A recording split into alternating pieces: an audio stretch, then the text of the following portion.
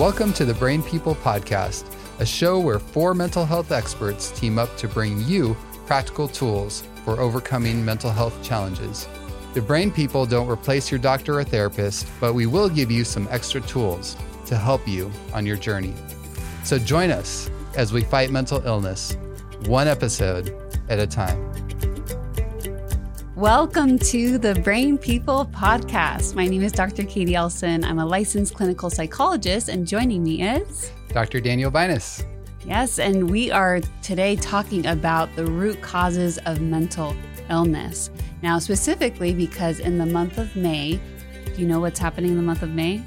Other than my birthday? Should I be aware of something? Yes, mental health awareness, right?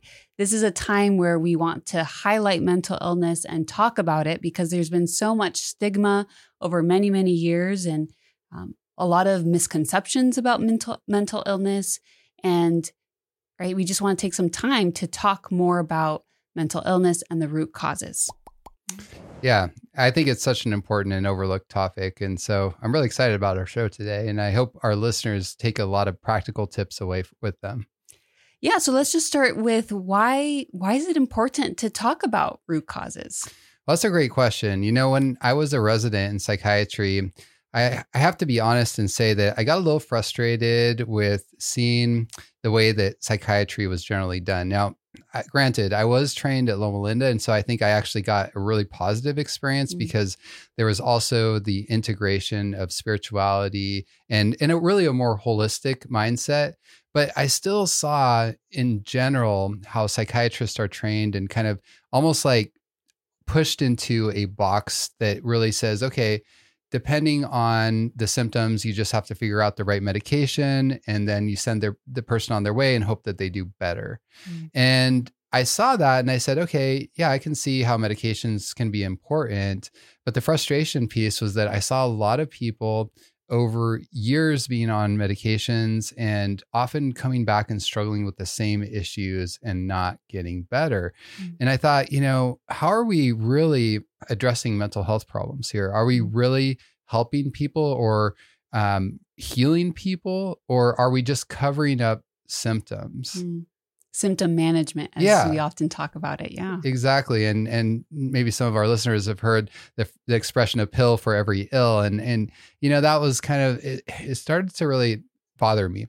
Well, I started to do some research, and then actually around that time, I also got introduced to Dr. Neil Nedley, who had a really interesting approach when it came to mental health, where he was actually looking at root causes. And as I was listening to him and looking at some of his work, I started to realize, like, wow, there's some really good things here that he's thinking about and teaching and helping people with. And so I really started to adopt some of his treatment and intervention paradigms, and I've seen really amazing results. So we're going to talk about those today, right? Yes. But before we do, an example that came to mind is, you know, when I was little, my mom would tell us to go pick out the weeds. And I'd go, and my siblings and I thought we were really sneaky, and we'd go and we'd get scissors. And we just chop them right up, right? Just the top of it. And from the surface, it looked great, right? I got all the weeds in fast record time. Wow. But your mom must have thought you were the most amazing weed puller ever. No, she knew, right? Shortly after, they'd grow back, right? Because the root causes of the weeds were not addressed. Absolutely. And I think that's often what we see, whether even in therapy or with medication management. A lot of times it's they look better, but are we really addressing the root causes? Absolutely. And I think that's a great analogy. And another analogy that I really like too is, you know, let's say that someone had swollen legs and they went to the doctor and they said, "Doctor, you know, my legs are swollen. It's really bothering me. People don't like the way my legs look. I don't like the way my legs look." And so the doctor's like, yes, I see. Okay, I'm going to diagnose you with swollen leg syndrome, and I'm going to give you a diuretic medication and send you on your way. Now, that diuretic medication might actually take the swelling away. But what is the problem with that situation? Well, if that individual had heart disease, for example, and that was part of what was causing the swollen legs, then that could, and then you just treated it with medication, but you didn't take the time to really address and investigate, like, what is the underlying cause, then the disease process could continue.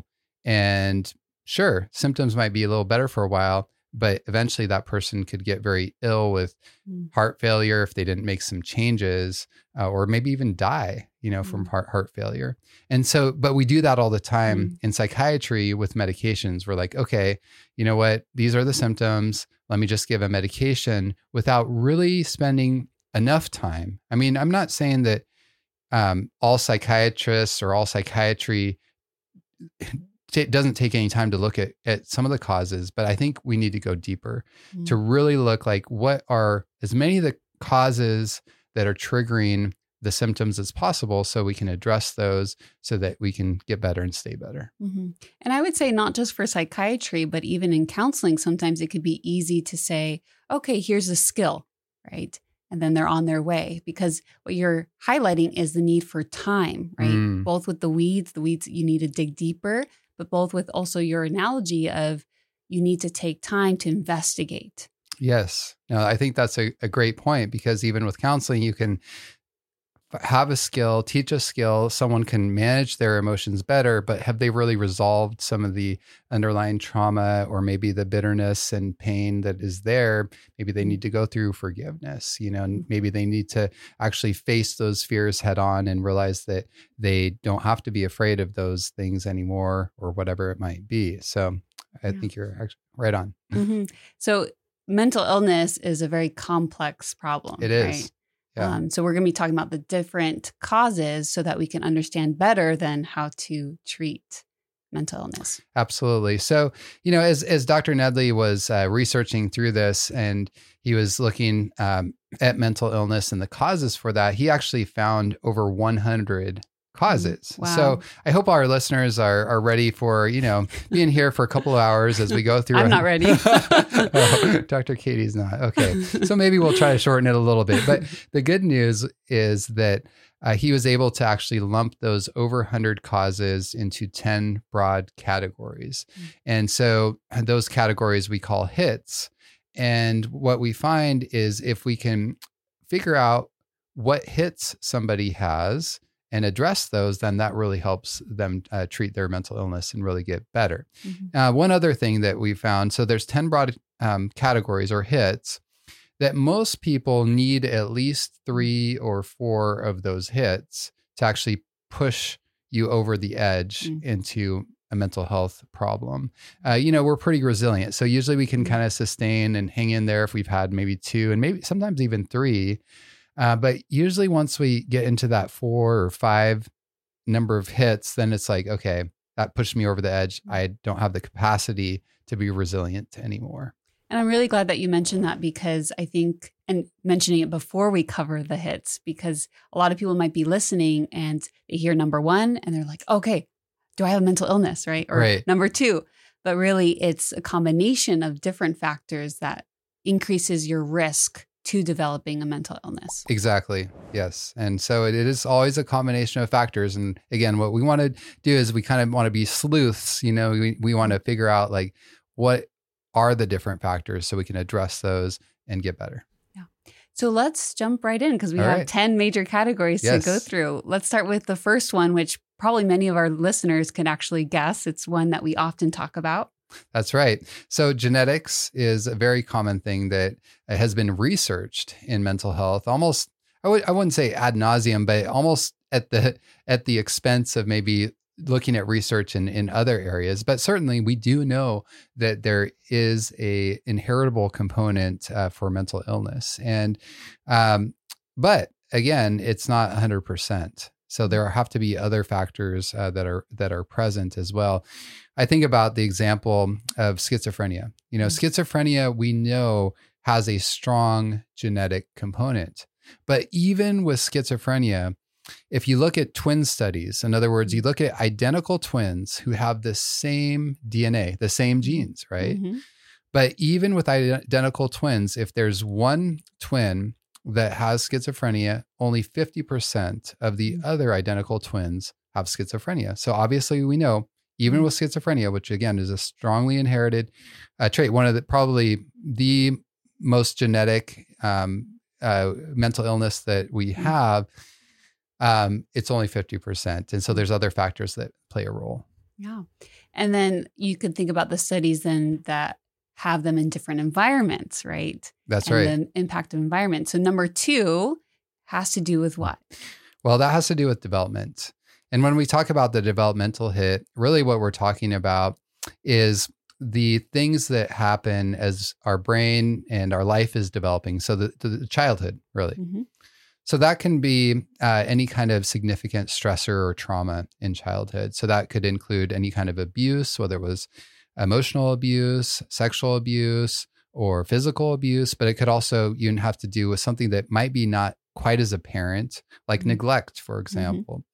Or oftentimes when parents go through a divorce, that can be stressful enough to also be a triggering point for young people and set the stage. Or when there's violence in the home, maybe that child is not itself being abused, but they're watching maybe their mother being emotionally abused, or maybe their parents have a drug addiction, or perhaps there's a parent who is in trouble with the law and they're having to go to prison, or they're absent all the time and it's causing chaos in the home. So anything that's significantly stressful in childhood is also a hit. Yeah, it reminds me of, when they say like type A or type B trauma. Type A, when we think about it, it's like, oh, bad things happening, but also another type of trauma is the absence of good, right? Yes. So the neglect of our emotional needs being met, or even physical needs or other things as well. So it's a critical time for kids to be developing. And if there are things that are happening that are that get in the way of that development, it can really impact someone's mental health. Absolutely. Absolutely. And, one thing I wanted to go back real quick on the genetics, because people might wonder like, well, how do I know if I have a genetic hit? So a first degree relative, if they have a significant mental health problem, then likely you also carry a gene.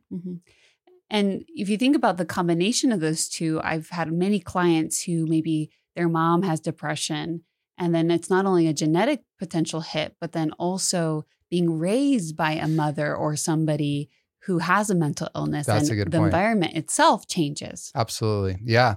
Yeah. And so those two things often co-occur. Yeah. So and then the third thing is actually has to do with stress. And so complex stress, because we all have stress, right? But we're talking about complex stress or bereavement, where someone has real significant stress going on in their lives. And I will say, oftentimes, these first three that we're talking about are the ones that are focused on in mental health. And there's nothing wrong with that, we need to look at these things, but a lot of times we miss out on the other 7 that we're going to talk about here shortly. But stress is an important factor. And oftentimes what happens is that we look at the stressor that maybe pushes somebody over the edge, but we ignore maybe the other 3 or 4 things that also are present too. So we need to look at everything. But when we think about stress, of course, it can be the death of a loved one. It can be maybe a marriage breakup, maybe even something. Well, and here's the interesting thing. It's not just negative things. Sometimes it can actually even be positive things.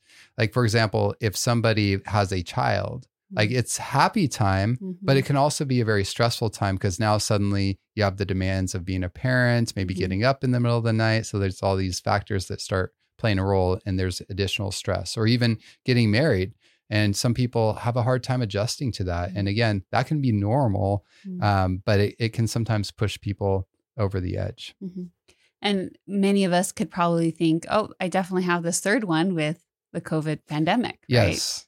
And not just, a temporary pandemic, but it's been going on for a long time. So we really have that complex stress for all of us during this time. Yeah. Yeah. The ongoing, and that's often what makes it the most difficult. It's not just like, of course, if something is hugely stressful and traumatic, that's one thing and can be very harmful. But oftentimes it's the chronic ongoing stressors that just wear on people and make it more difficult. Right. So we have genetics, we have development, and then we have this complex stress, bereavement. What's our number 4 hit? All right. So number 4 is addiction. So addiction is very prevalent throughout the country and around the world. And anything that is addicting, and that could include, of course, alcohol, drugs, nicotine, etc. But it also can include behavioral addictions as well. All of those things can predispose us to mental illness. Okay. Do you want to say anything else about that, or do you want to jump to number 5? I think we better keep going. Otherwise, we're going to be here for way too long. Okay. What's the 5th hit? All right. So the 5th hit is toxins. So when we're talking about toxins, the classic one that we might think about is actually mercury poisoning. So Mad Hatter's syndrome. So oftentimes when the hatters, the people that were making the hats back in the day, they would use mercury to help mold I think it was felt. And so through that, they would be exposed to the mercury, and they didn't realize it was toxic, and the mercury would get into their system and it would actually start making them crazy. And because their brain started being fried by the mercury. And so mercury obviously can be a big deal. Most of us aren't overly exposed to mercury, although that can still happen, especially if we talk about being exposed to too much fish, actually. So the mercury levels in the ocean, even in the ocean, like wild caught fish, some studies have shown recently that it can be dangerous, especially if you eat it on a regular basis. And so but mercury is not the only toxin. I mean, there can be things like arsenic, lead. There can also be organophosphates, like pesticides, herbicides, Roundup, that sort of thing. So we have to be careful. And when we're thinking about pesticides, we're thinking about, okay, what's in the food I eat, what's in the air I breathe, and the water I drink. And that's really where the majority of our toxins are going to come from. So we want to be careful to mitigate and minimize our exposure. And we're talking about things that are a little bit more in our control, right? So maybe the first couple, especially in childhood or genetics, we have less control over, or really no control over. Right.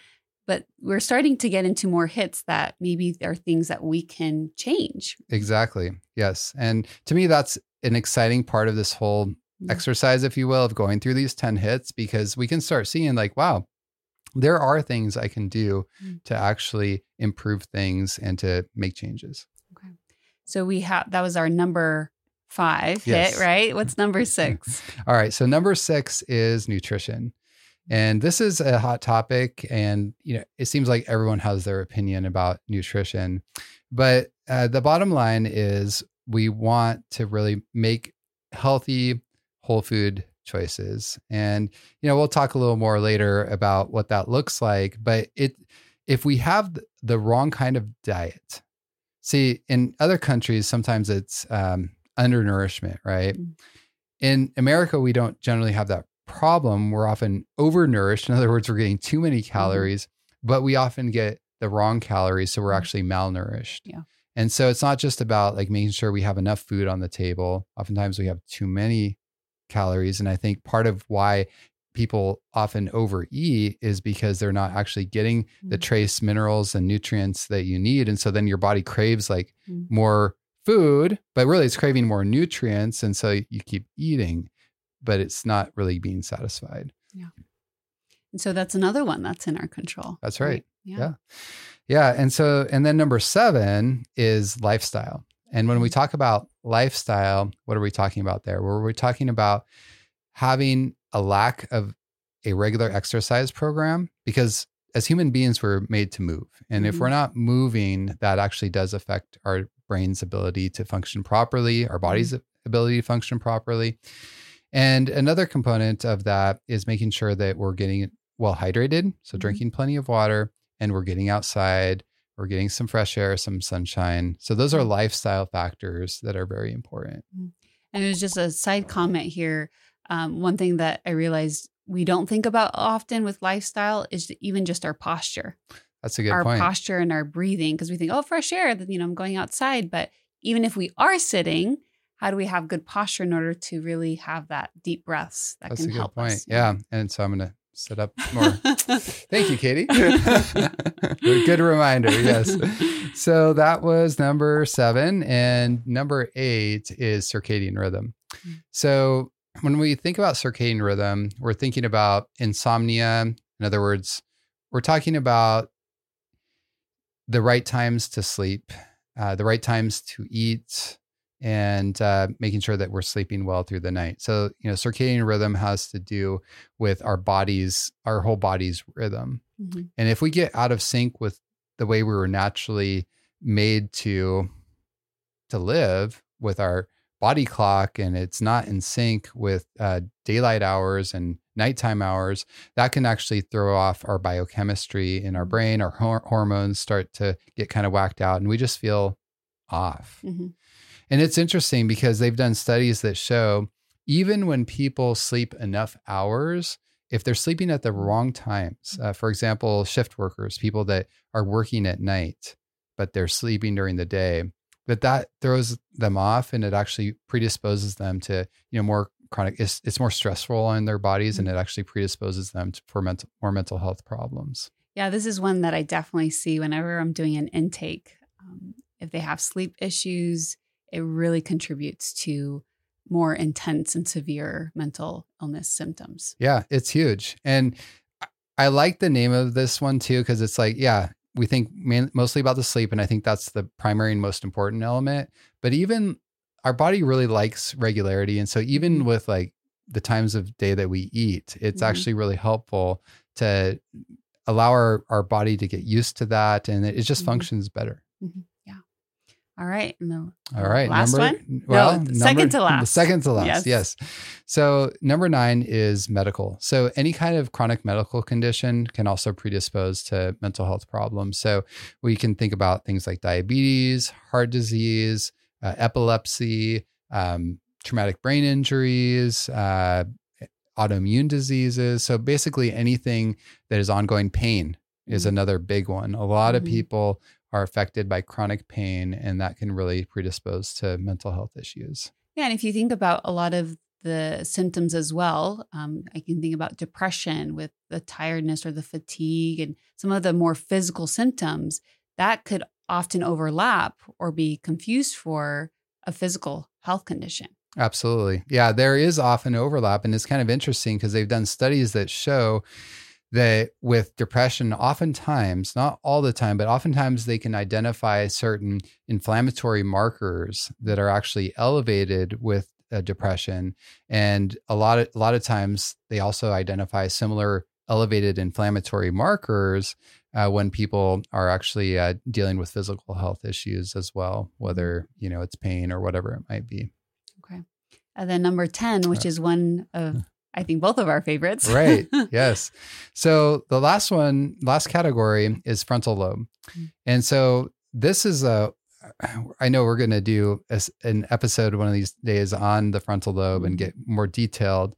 But the reason I really like this category, because when you really understand the way the frontal lobe works and how to take care of the frontal lobe, then it almost like addresses all of the other 10 or other 9 hits and takes care of like the whole issue. And the reason for that, the frontal lobe is really the part of the brain that's the most complex part of our bodies, actually. The CEO of our brain. Yes, the CEO of our brain. And so it's the part of our brain that helps us be able to think clearly, make decisions, have self-control. It actually helps to manage our emotions so our emotions don't get the best of it.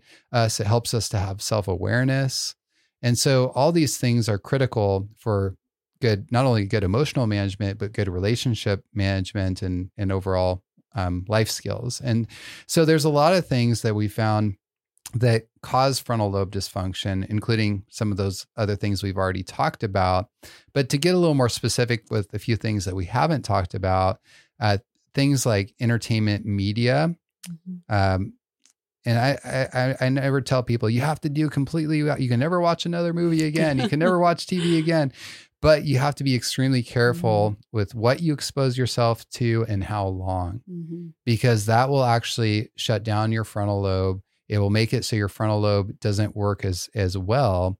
And that creates an imbalance in the brain. So when we do things like, again, too much entertainment media, too many video games, going against our conscience and feeling chronically guilty, any of those addictions that we were previously talking about that we might not always think about as addictions, like pornography or gambling or even caffeine addiction. So these sorts of things can actually impair the frontal lobe. And another thing that we don't always think about is actually unforgiveness. Unforgiveness, it creates a lot of negative emotion. And that negative emotion can really, it basically interrupts the ability of the frontal lobe to think clearly. And it kind of is a similar idea with guilt, like chronic guilt too. Like, and that's why I said going against our conscience can also impair the frontal lobe, because if we're having, these intrusive thoughts about things we did bad or anger about how someone else treated us and this bitterness, that's going to make it hard for us to stay concentrated and to actually stay engaged with our frontal lobe, because we're constantly being interrupted. Yeah. What you kind of described with the frontal lobe hit is a lot of people's lifestyles today. Yeah. With the media, the addictions, unforgiveness or anger and bitterness.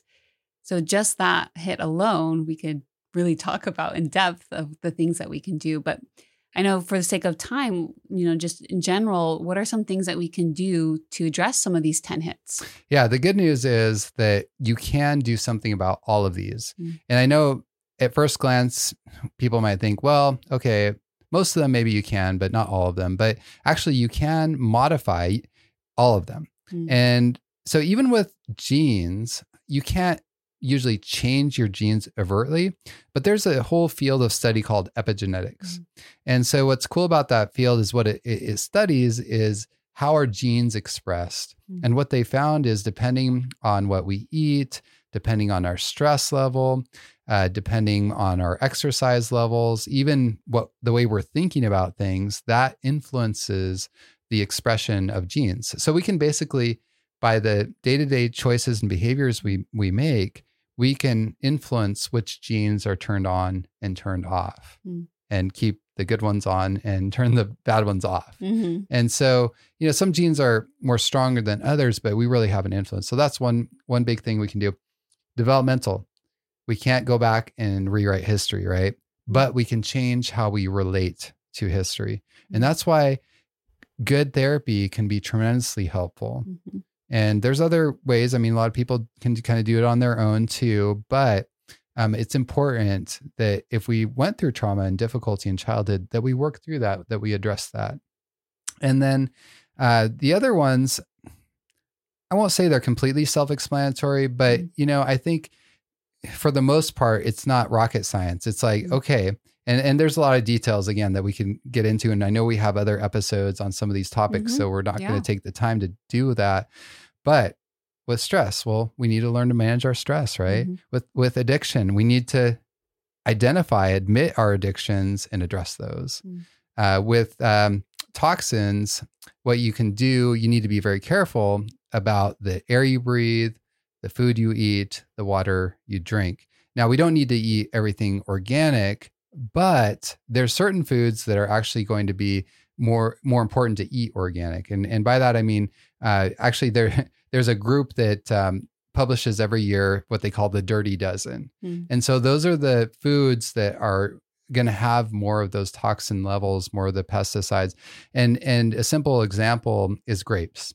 So the reason you want to get organic grapes is because you eat the whole grape. Plus, there's a lot of surface area there. So it's important to eat organic grapes, because otherwise you're going to expose yourself to a lot of the pesticides and herbicides. On the other hand, when it comes to oranges or grapefruits, not so important, right? Because most people don't eat the peel. I don't know if you do. Tried it, but it's not a regular thing. Right? Yeah. So you peel it. There's that skin that's protecting the fruit. So generally speaking, should be okay. So you can kind of balance those things, but just make kind of informed decisions about what you eat. And then with nutrition, again, it really, the most important thing is try to eat whole foods. So non-processed foods, that's the most important critical factor. And second to that is trying to eat as much plant-based nutrition as possible. So trying to minimize any meat or dairy in the diet actually is optimal for mental health. And I know there's a lot of controversy about that, but I am convinced on that point after looking at a lot of the research. When you look at the preponderance of evidence, that's what we come up with again and again. As far as lifestyle, so that's pretty simple, right? Maybe not so simple to do, but the concept, exercise regularly, drink plenty of water, stay well hydrated, get outdoors, breathe fresh air, get sunlight, etc.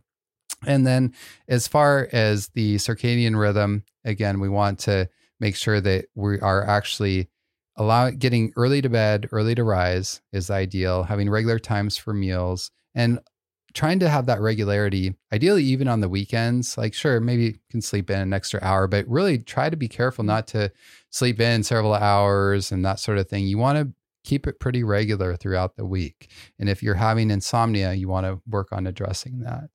And then as far as medical problems, you want to do everything you can and to address those issues. And a lot of the chronic medical problems are actually related to lifestyle. So if we do some of these other things, then a lot of times the chronic medical conditions like diabetes, even chronic pain, et cetera, can improve and sometimes even go completely away. And then finally, with the frontal lobe, so we want to identify, do I have unforgiveness? Do I have guilt, whether it's appropriate or inappropriate guilt? Do I have an addiction to media, whether it's social media, entertainment media, et cetera? Do I have any other behavioral addictions? Maybe it's pornography or maybe it's shopping or whatever it might be. I want to address those things. And, I think that's one of the most important things there is to really connect with God and realize that, some of these things are difficult to do, whether it's frontal lobe or the others, but God will help us to be aware of what needs to change. And he'll also give us the strength to change those things. And if we feel like, man, I just can't do it on my own, that's okay too. God can bring people into our lives to come alongside us and to help us. And I'm glad that you mentioned that, because that's really the idea behind the Mental Health Awareness Month, is coming together to fight the stigma. It's coming together to support each other. And I know a lot of people are probably viewing this or listening to this thinking from the perspective of, do I have a mental illness, or, what are my hits? But I also want to encourage people to listen in and start thinking about maybe the person I know that has a mental illness. Maybe I've just chalked it up to, their personal choices, but maybe they have a genetic component, right? It helps us have more understanding and compassion to recognize that mental illness is complex, right? Absolutely. No, I think that's a great point. And that's what it's all about, is not just focusing on how can I get better, but also supporting one another. And that's really how we're going to start getting rid of the stigma and moving towards a holistic solution to mental health. Any last comments or takeaways for our listeners and viewers? Yeah, I just want to encourage our listeners and viewers to think about this. And like Katie said, not just for us, but others, but don't give up, don't get discouraged, because it can be hard to change, but change is possible. And when you do it, you'll never regret the hard work you put in. You'll actually look back and you'll say, wow, it was hard and I had to sweat through it. And there were days I just hated the process, but it was well worth it. And I'm so glad I did. Yeah, they say success is small steps added up over time. So just start taking small steps today. And if you only take one thing away from today's show, remember this: if mental illness is a whole person problem, then it must have a whole person solution. My name is Dr. Katie Elson. And I'm Dr. Daniel Binus, and you've been listening to the Brain People Podcast.